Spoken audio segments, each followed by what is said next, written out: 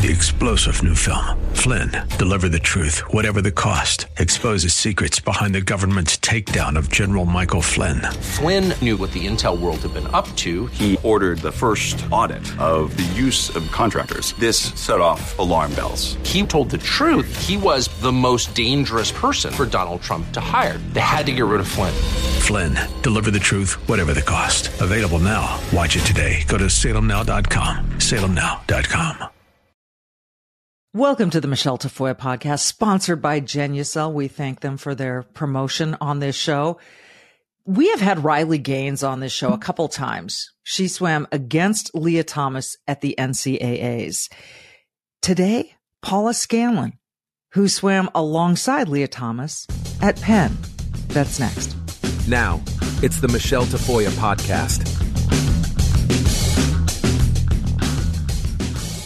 So Paula Scanlon has joined a slow but surely growing number of women who are speaking out to save women's sports, to say, look, women's sports are for biological women, not biological men who become or who transition and are trans women. There is a difference. It's chromosomal. It's in the DNA, etc. Paula Scanlon swam on the Penn swim team with Leah Thomas. She's going to tell us the entire story from when she found out that this was going to happen, that she was welcoming a teammate of another biological sex, and how it went from there, and why she's now decided to join this chorus of voices to try to save women's sports. It's as simple as that. And, you know, it's as simple as this. Look in the mirror, and do you have any dark spots? They're not going to go away on their own. Introducing the Dark Spot Corrector from Genucel right in time for the end of summer. The Dark Spot Corrector with not one, but 3 cutting-edge ingredients. It goes to work fast to target sunspots, dark spots, liver spots, and even old discoloration both on your hands and your face. You are going to be amazed at how quickly this works and you see results. Now, you can enjoy your summer, the sun, the beach, the barbecues, the baseball games without the embarrassing spots. With Genucel, you'll see the results or your money back. It's as simple as that. No questions asked. So go to Genucel.com right now. Get your dark spot corrector with the new Genucel most popular package, now featuring summer essentials like the best-selling Ultra Retinol Moisturizer, which I love. It's got a powerful retinol alternative, so it's safe to use in the summer sun. Visit Genucel.com/Michelle. Remember, it's Michelle with one L, Michele, right now for these amazing summer essentials and save over 70% off Genucel's most popular package. Don't wait. Order Genucel's most popular package now. Free shipping, free returns, and the best luxury skincare you've ever used, all at 70% off. Genucel, it's Genucel.com/Michelle. Genucel.com/Michelle. All orders will include a mystery luxury gift while supplies last. Genucel.com/Michelle. Coming up, Paula Scanlon, former Penn swimmer, shares her experiences of being a teammate with Leah Thomas. Paula Scanlon, welcome. I'm so glad to talk to you. You have only recently started, sharing your experience at Penn swimming with Leah Thomas. And I'm just wondering what finally made you decide, and I know you've been asked this a lot, but for our listeners who may not know your story, what made you decide to start talking?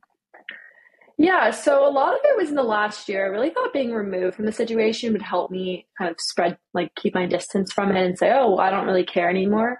But in the year between graduating and coming forward, I saw this continue to happen to other girls. I saw this happening not just in sports, but in women's prisons, in women's domestic violence shelters, and a lot of places. And then I kind of said to myself, if I have this opinion that's so strong, but I'm not willing to speak about it, then why is it worth even having that opinion? And in that period of self-reflection, I realized that I feel so strongly about this means that I do need to speak about it. And eventually that led me to my decision of coming forward and sharing my story. And it's been very relieving to be able to do so. I feel like a heavy weight has been lifted off my shoulder for telling the truth. I bet it's been liberating. And when you say talk about this, we're talking about trans women competing in women's sports, or as you mentioned, being put into the women's prisons or, wherever women are supposed to be protected, it seems. We are seeing this slow creep of biological men who now identify as women coming in and making these women feel unsafe. Let's start with your story. You're a swimmer at Penn. Your whole family went to Penn. When did you first hear that Leah Thomas was going to go from competing on the men's team to competing on the women's team? In the beginning of the school year in 2019, so around September 2019, we had a team meeting that was separate from the men's team. And I noticed a member of the men's team was sitting there named Will Thomas. And we're like, oh, I wonder why Will's hanging back here. And our coach goes, Will, this is your meeting. And I said, that's very odd that a member of the men's team is running a women's team meeting. And in this meeting, Will Thomas told us that they would be transitioning to the women's team. And they're going to be on the men's team for the remainder of the season, but starting the next season, they would be part of the women's team, and just said, I now go by she, her pronouns.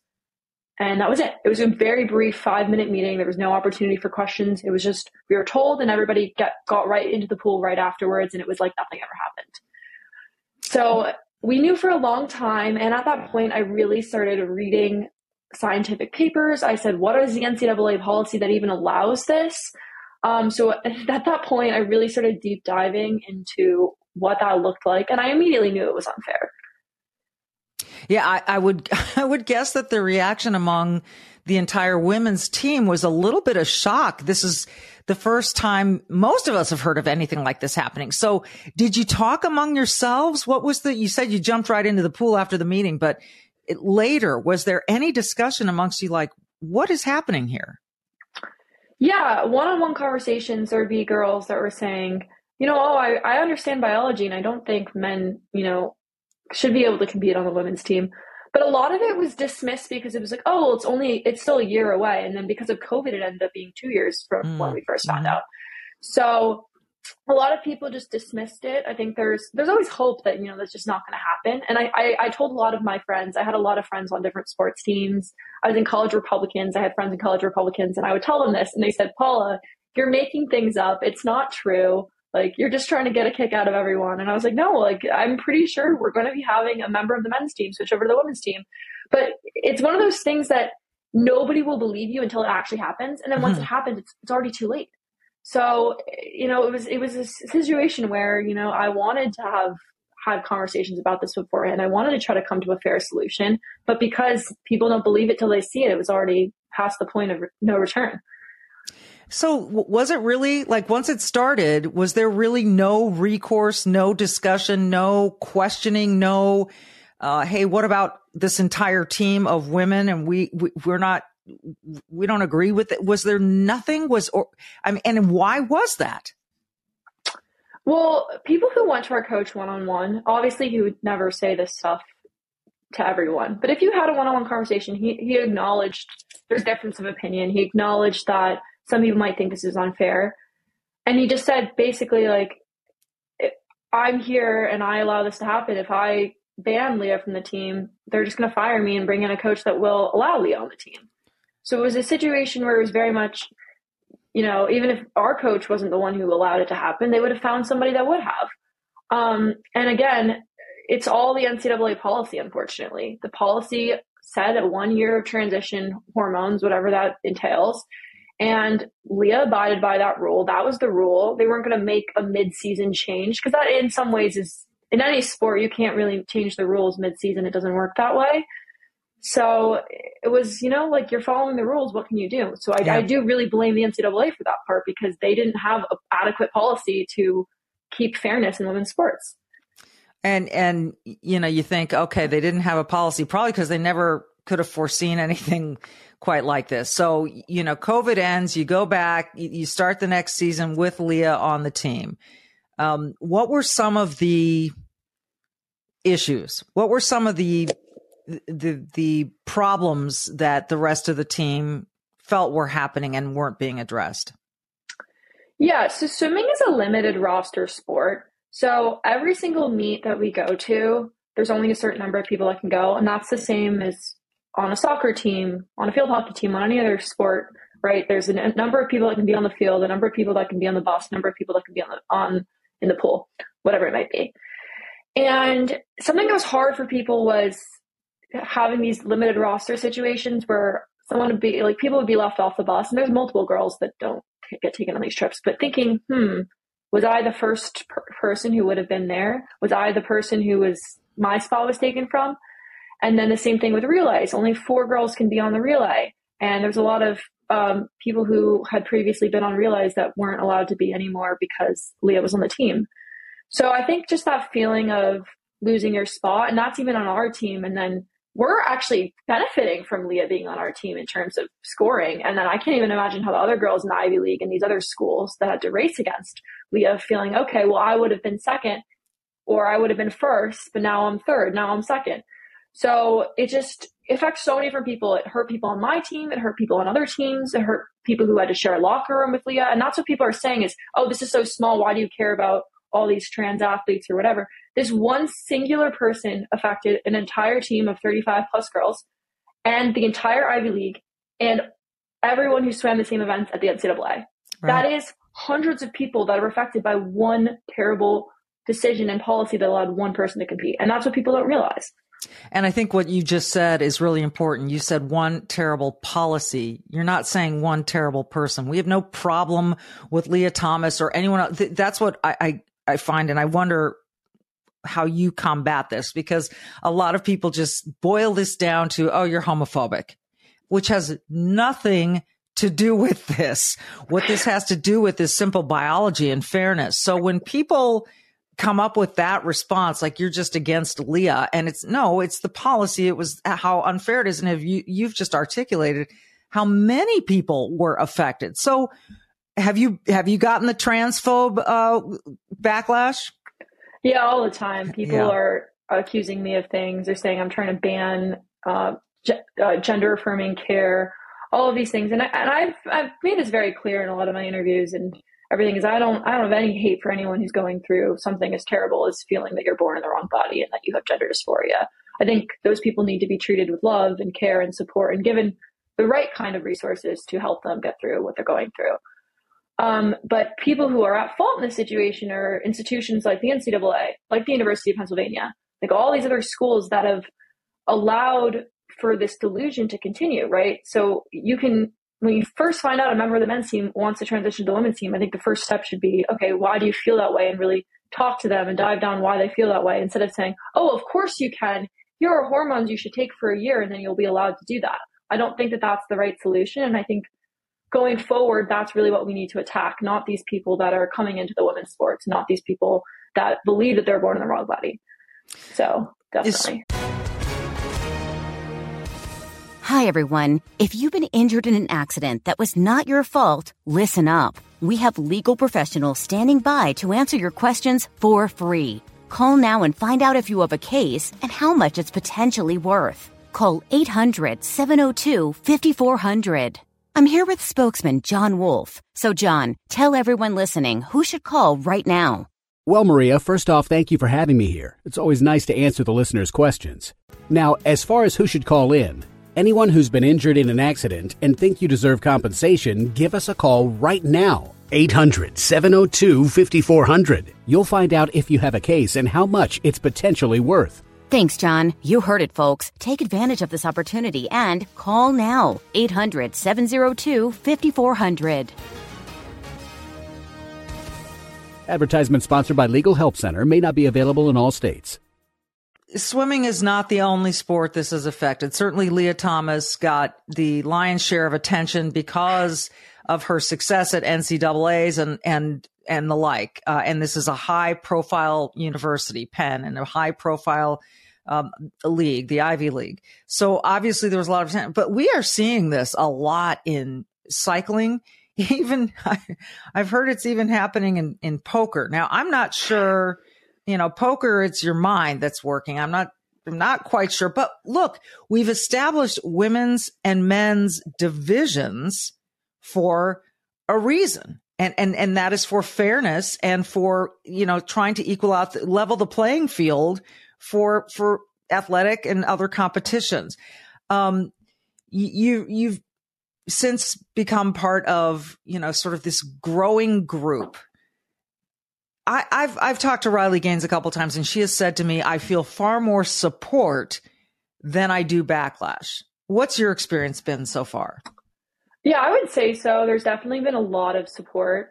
I've had girls from high school that I wasn't even very close with reach out to me and tell me that they support me.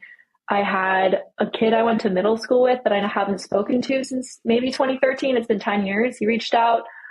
My parents' friends have reached out to me. There have been plenty of support. And of course, there's always people who doubt this, but that really shows me how this issue is not a right, Republican issue. There are so many people on both sides of the aisle that can agree that women deserve equal treatment and women deserve rights. And there's a really small minority that believes that biological men entering women's spaces is right. So I think that's really shown me. I was very surprised by not just the number of people that reached out, but how certain people who are on the left side of the aisle have reached out to me and also told me that they support me. Yeah, I think you're spot on there. We've seen that this crosses the ideological aisle, if you will. What is the situation now at Penn and in the Ivy League? And do you see any hope for, are things moving in the direction that you had hoped they would, or are we still really in a big sort of battle situation here? So the NCAA has, what I like to say, punted the problem. They keep, even during the season, they said, oh, well, USA Swimming hasn't made a policy about this. So USA Swimming is the United States swimming body, right? So they make the decisions on, if you swim in the United States and you're a citizen in the US and you swim, you're under USA Swimming jurisdiction, right, in high school and middle school, so on. And so they said, oh, USA Swimming doesn't have a rule, so it's not going to be an issue.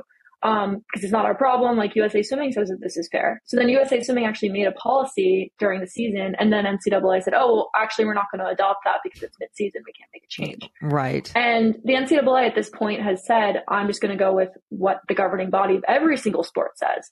So yes, now swimming has actually fixed this issue, but other sports haven't. And they just said, oh, well, it's up to them.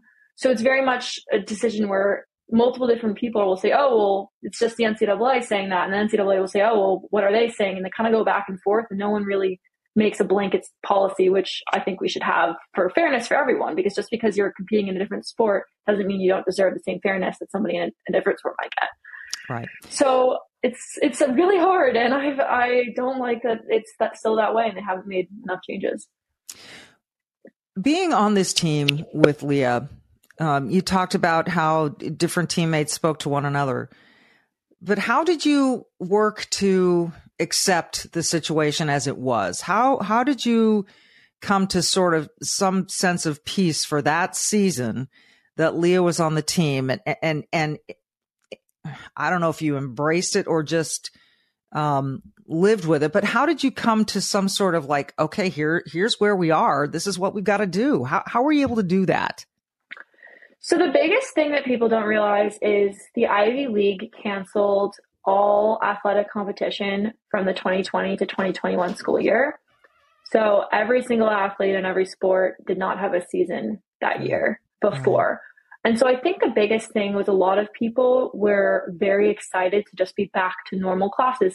That fall 2021 semester was the first time I had taken an in-person class since January of my sophomore year, or February of my sophomore year. Right. And I was a senior at that point.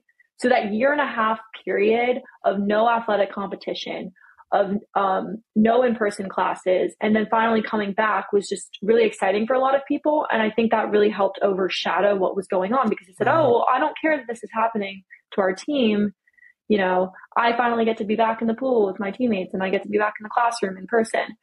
So I think that kind of helped cover it up a little bit. Yeah. As you look back, what kind of will you remember most about being on this team, which is now it's, this team with Leah Thomas is going to always be remembered for that sort of odd moment. And I hope it is an odd moment, because I hope sports does remember why they came up with Title IX, and this is an anomaly and a one-off. But what will you remember most about it? What I remember most is feeling really isolated and silenced. I think the university did a really effective job of making sure we were not comfortable voicing our opinions. I talked about this on other things, but I wrote an opinion piece for the school newspaper that was retracted within 3 hours of being published because the university was very set on not having dissenting viewpoints have any platform at all. And I think that for me was what was most surprising because I knew it was going to be a controversial year, right? Everybody, I think in the back of their mind at least, had some recognition of that. But what freaks me out was that we couldn't talk about what was the right policy. And I think, again, I don't want anyone to be excluded from sport. I think there was many different possible solutions we could have come to as a team or as a group or as the Ivy League even that would have made the situation fair, but there was no room for discussion. And I think for me, it really, like my family, right, all went to Penn, and it would take a lot for my parents who loved Penn and encouraged me and my brother to go to Penn for them to, feel dissatisfied with the treatment I had, but they're very unhappy as alumni. And a lot of alumni have reached out to me, actually. I've received no short of 15 alumni messages saying, I'm not donating anymore because of what they did. Yeah. And I think that shows me that the way they treated us was wrong, and they've had no response. If everything I've said is untrue, then they should have made a statement by now, but they haven't. They just ignore the problem. That's what's so interesting about this. This is not only, it seems to me, an issue of fairness for women, but there's been this free speech element to it as well. That you penned an op-ed to the university newspaper and it got retracted with, I'm guessing, no explanation. No. And that the university has never just really, you said they were very effective about keeping you quiet. How did they do that? Like, was it overt or was it sort of, between the lines? So we had a team meeting where in the meeting they told us we will regret speaking to the media. They told us not to talk to the media. They said, if you speak out, this will follow you for the rest of your life. You're not going to get a job. Everyone will know that you're a transphobe for the rest of your life. This is not the issue. Who was saying this to you? Who was? The athletic department came in with a whole panel of people from psychological services, from the LGBT center. There's a few other unnamed people that were there. It was a whole panel. And just, again, it wasn't a direct threat. They weren't saying, we're going to kick you off the team if you speak. They never said that. Of course not. But when you're 20 years old or 21 years old and someone's telling you you're not going to get a job after college if you speak about this, that's really scary. And for me, that was my top priority. And I prioritized the job that I had after college for all of this because I said, of course I want to go, use my college degree and work a job. And if I speak out about this, I'm not going to be able to. So how has your post-collegiate career gone? I mean, do you feel like this is following you? You've taken this step to be brave and to join this chorus. And I'm just wondering what the repercussions have been. So I'm actually working on this full time as of very recently. I worked for about a year in the corporate world, sitting at a desk where nobody really knew my name. And now I'm, going and making speeches and doing interviews, working with a lot of different organizations on pushing this forward. I think for now it's the right thing to work on. I really do think something like this needs to have my full attention. And there wasn't any negatives in the workplace. I always thought that you would get fired from your job for speaking about this, but I did not have that experience. My job was very supportive and understood why I needed to leave. I wasn't forced out in any way. Right. And I think that's something I was very surprised about. I really thought I would immediately be fired or something, but I don't think that any company would really ever do that. So that was very nice. You never know. I mean, I think someone you'll see in Denver this weekend, Jennifer Say, the former president of Levi's, will tell you that her freedom of speech over COVID was directly responsible, for her being ousted from her spot at Levi's. And I'm hopeful that you get to meet Jennifer this weekend. We're recording this on July, what is today, the 18th. And this weekend in Denver, upcoming, here we are in 2023, this big weekend of really interesting speakers, including yourself. And I'm just sort of amazed that we're having this conversation at all. I mean, could you have imagined as a young swimmer, as a little girl, that someday this would be the thing that you'd be, focused on in your life? No, and actually, like we would joke about it as kids. We would say, "Oh, how funny would it be if such and such from the boys team would come swim for the girls team?" And my coach at the time would say, "You guys are so funny. That's so ridiculous." And we would laugh about it. We'd be like, "Yeah, that would be so insane because they're so much faster."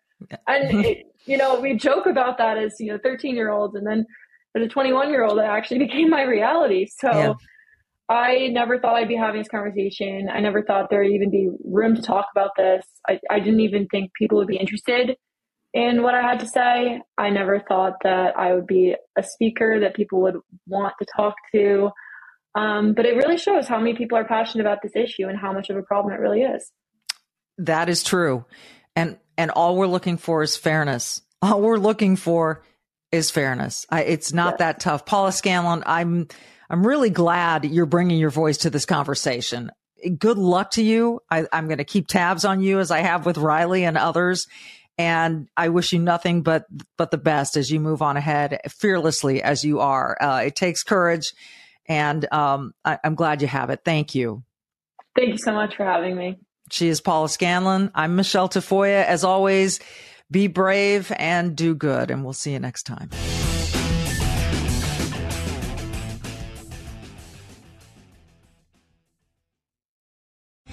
Three-star General Michael J. Flynn, head of the Pentagon Intelligence Agency, knew all the government's dirty secrets. He was one of the most respected generals in the military. Flynn knew what the intel world had been up to. He understood its funding. He ordered the first audit of the use of contractors. This set off alarm bells. The explosive new documentary, Flynn, Deliver the Truth, Whatever the Cost, uncovers the facts behind this scandal. Flynn told the truth. He was the most dangerous person for Donald Trump to hire. I find out the worst enemy that I'm going to face in my life is right here in America. They took my assessment and they wanted me to change it. And I was like, I'm not changing it. They had to get rid of Flynn. With in-depth interviews, archival footage, and never-before-seen personal records of the man behind the headlines. I just felt like I was drowning. Flynn, Deliver the Truth, Whatever the Cost. Available now. Watch it today. Go to salemnow.com. salemnow.com.